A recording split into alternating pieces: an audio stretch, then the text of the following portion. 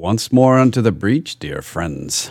Else fill up the wall with our English dead. Good morning, ladies and gentlemen. Good afternoon, ladies and gentlemen. Maybe you're not ladies and gentlemen. So maybe just say good day, good day, good day. Good day. This is the Personal Wealth Coach. We are bald. We are punny. We're going to talk momentarily about what happened in the market for the week ending on the 26th of January, 2024. We also have a caller that called in and left us with a question, and we'll get to that question after the market. The question was why, the market's up at nosebleed territory. When should we expect a fall? I've had other questions that are the other way around, saying when is the market going to recover? So after the bumper music, we'll get in with what happened in the market.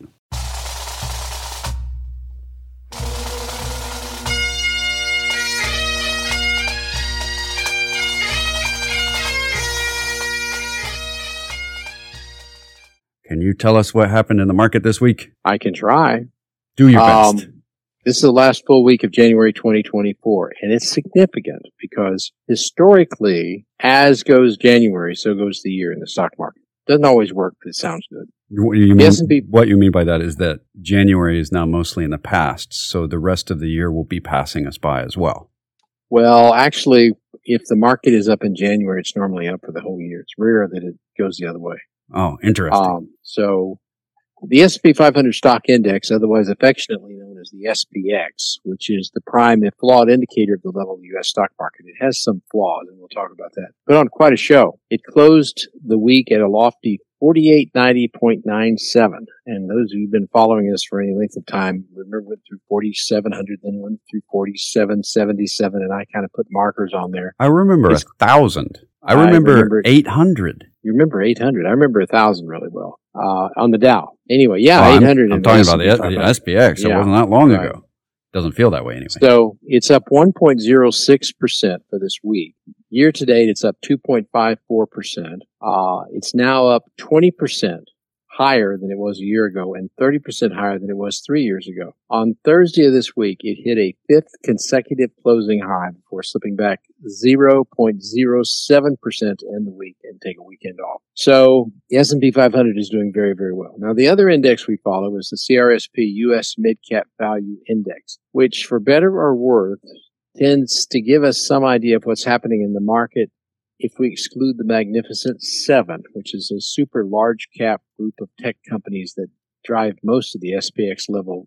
I think they comprise something in excess of 1/3 of the value of the 500 stocks in the S&P 500. But the CRSP U.S. Mid-Cap Value Index rose to 2483.16, up 1.03 for the week. It's still about 6% lower than the record high set in early 2022. That is true of just about all of the various indices that don't include the Magnificent Seven. They're still below where they were in 2022. It is, though, about up 20% in the last 3 years and has risen about 40% over the last 5 years. So it's doing well. And it is an indication of where the rest of the market is. And that probably has a lot to do with the question we're going to be answering in a few minutes. Right. On the other side of the securities markets, the 10-year U.S. Treasury note ended the week yielding 4.15%, right where it was last week. Hasn't gone anywhere. Short-term treasuries maturing in less than 1 year, again with the highest yielding, with the 1-month T-bill paying an annualized rate of 5.54%. The 30-year Treasury bond, in other words, if you loan money to the United States government for 1 month, they'll pay you 5.5% annualized. Now, you only get a month's worth of that, but that's the rate. The 30-year Treasury bond is only paying 4.38%, which tells you something there. This is still a severely inverted yield curve, which used to have a lot of meaning. It doesn't anymore. West Texas Intermediate crude oil, WTI, slipped upward. Did you get that? The pun about slipped. The oil slipped. It's slippery is what you're saying. Yeah, it's a little upward. slick.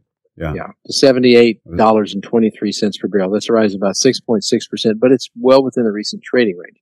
Now that pun was extra good because you explained it. That's always makes jokes better. Thank you very much. And just for the record, the high was in 2008 on oil. It was 100 and what was it? Forgot what it was now. $138 a barrel or something. $145 a barrel. And then a couple of years ago, it was a negative $37 a barrel. So we're kind of in between. Awesome. So that's what happened in the market. Yeah. we're going to give quick disclosures now because we didn't give them early. This is the Personal Wealth Coach. Wait, we already said that. We're punny. I said that, and then we did bad puns, so you even know it for sure. The SEC doesn't say that the Personal Wealth Coach is great or bad or anything else, but that's who the Personal Wealth Coach is registered with. This, even though we give investment advice, generally speaking, when we're talking one-on-one with people or with groups, we can't do it in a place like a podcast. It's not private. So this is an educational podcast. If you'd like to contact us off the air, you can do that by email, Jeff or Jake at tpwc.com. That's Tango Papa Whiskey Charlie, or the Personal Wealth Coach. You can contact us through our contact form on our webpage. You can listen to our radio program for the last, we've got lots of years of it on there. We did that for 27 years and recently stopped. You can hear podcasts anywhere that you found this podcast. So if that's not layers deep, I don't know what is. The meta of saying, find the podcast right now where you're listening to it. Right. It's an attainable goal. All right. Yes. We had a question that came in over the week. Actually, it was the end of the week on Friday that said, the stock market is way, way up. When should we expect a crash? I know things go down. I know things go up. And I know you guys don't know the future, but tell me anyway. So thank you, Marty, for giving us an unattainable goal, but we will try. What are your thoughts on where you mentioned in the market summary that you were looking at something to that effect? What did you have in mind there? Well, the thing about the stock market as it stands right now, it's a lot like it was in the 1990s. Yeah.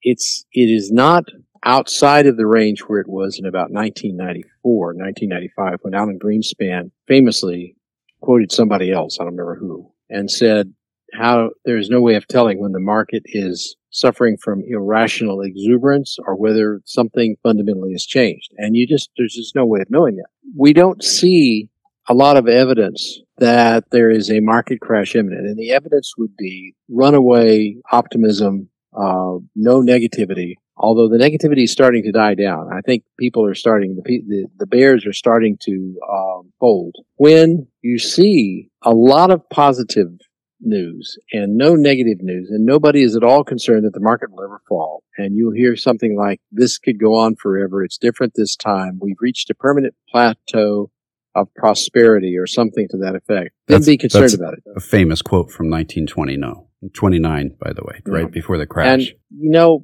we are in a position where we have 7 stocks that are driving the S&P 500 that are priced for perfection. And sooner or later, they're going to stumble. And sooner or later, they're going to fall. So when is it going to be? If I could answer that question, you couldn't afford to listen to me. It's true. And we talked about this in the other episode that's releasing on the same week, that the dot-com bubble looks a lot like what's happening today, and that just a few companies are causing the entire market to go way, way up. And people go, well, what do you do about that when that's going on? The simple answer is really nice. It's the thing that we do regularly. There's parts of the market that are not overpriced. We can clearly point at the growth companies. Apple's a great company, by the way, just thinking of it as one of the best managed companies on the planet.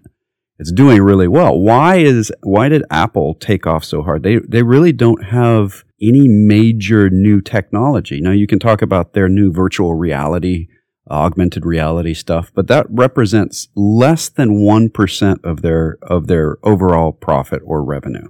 It's just a tiny, tiny fraction. They've been doing well. And if you look at what's happened over the past decade or so, a lot of that came from taking the profits and buying back their own stock. When they buy back their own stock, the earnings per share goes up. And the earning per share goes up because there's fewer shares, the same amount of earning.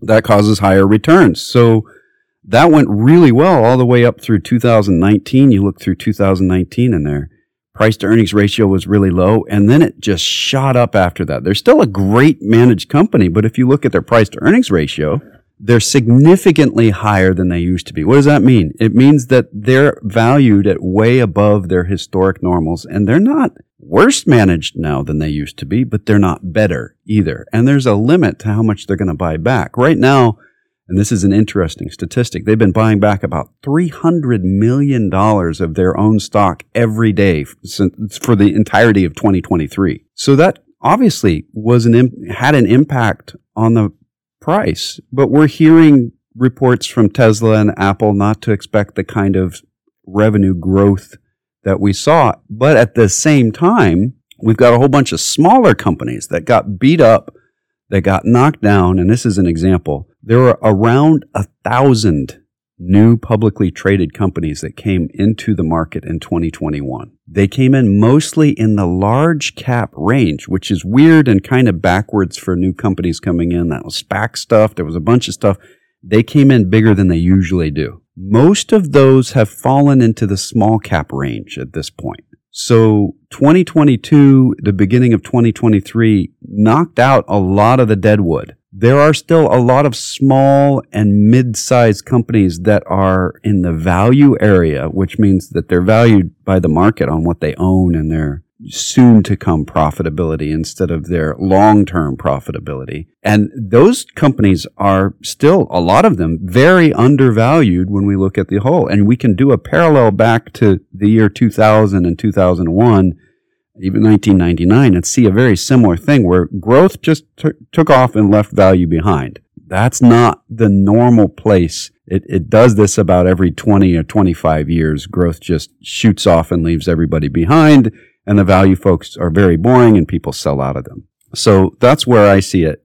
We may see a downturn in 2024, or we might not. We could go a long ways on this over-oxygenated mess that is the market. We could go 5 years in euphoria before we see those magnificent seven stocks start falling down. But I'm starting to see the writing on the wall. I'm seeing in my advertisements from mutual funds, which unfortunately we get inundated with, there's ETFs coming out that are just focused on those seven stocks now. The Magnificent Seven stuff. It's the sort of thing that happens at the tail end of a bull, but the tail end could be as long as the rest of the bull. So you were going to say something. I'll let you jump Well, back one in. of the things that I look at is the forward price to earnings ratio of the S&P 500, which is esoteric. Basically, how many, you look at the price when compared to the earnings. How many times earnings is the price? And currently, the forward price to earnings ratio is 22.34. That's not bad. Is that high? It's not bad. It is basically well within the norms. And it's been a lot higher. For example, in 2023, the third quarter, it was 25 point, almost 26, the forward price to earnings ratio.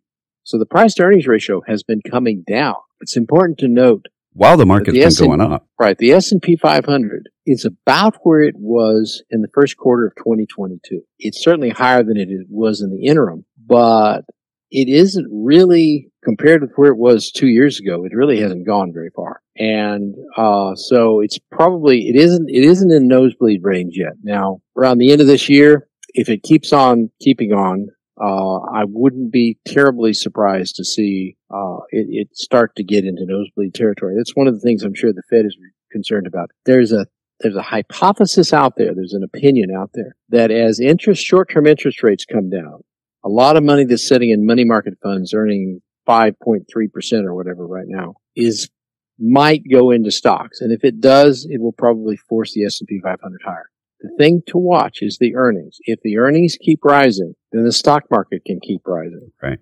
Agreed. When the stock market gets ahead of the earnings and charges off into space, it's like Wile E. Coyote when he runs off the edge of the mesa. Sooner or later, somebody's going to look down and they're going to fall. Yipe. And again, you have to say the sign with the yipe before it happens. Yipe. Yeah. And again, the sign is when you run out of negativity, when you see bulls on the, I guess used to be in the magazines, but I guess you'd see them on the internet now. Pictures of bulls related to the market. We're not there yet, but I can see us getting there before too long. My suggestion, if you think it's getting too high, and we do think it's getting too high in some ways, as Jake said, there's value stocks out there. There are stocks that are, and historically, when the market gets out of whack, it's run off and left the value section of the market behind it, and it has. Historically, this is not a promise of the future. Being in the value stocks that are reasonably priced cushions that blow tremendously, and value stocks then tend to outperform after the market crash. That's no guarantee, but that's what's happened historically. Fantastic. All right. Well, that'll wrap up this little baby episode. Thank you for listening. If you'd like to learn more about us, we have a website. I know, we're in the .com era. thepersonalwealthcoach.com. And you can find all our contact information there and more. So until next episode, this has been The Personal Wealth Coach.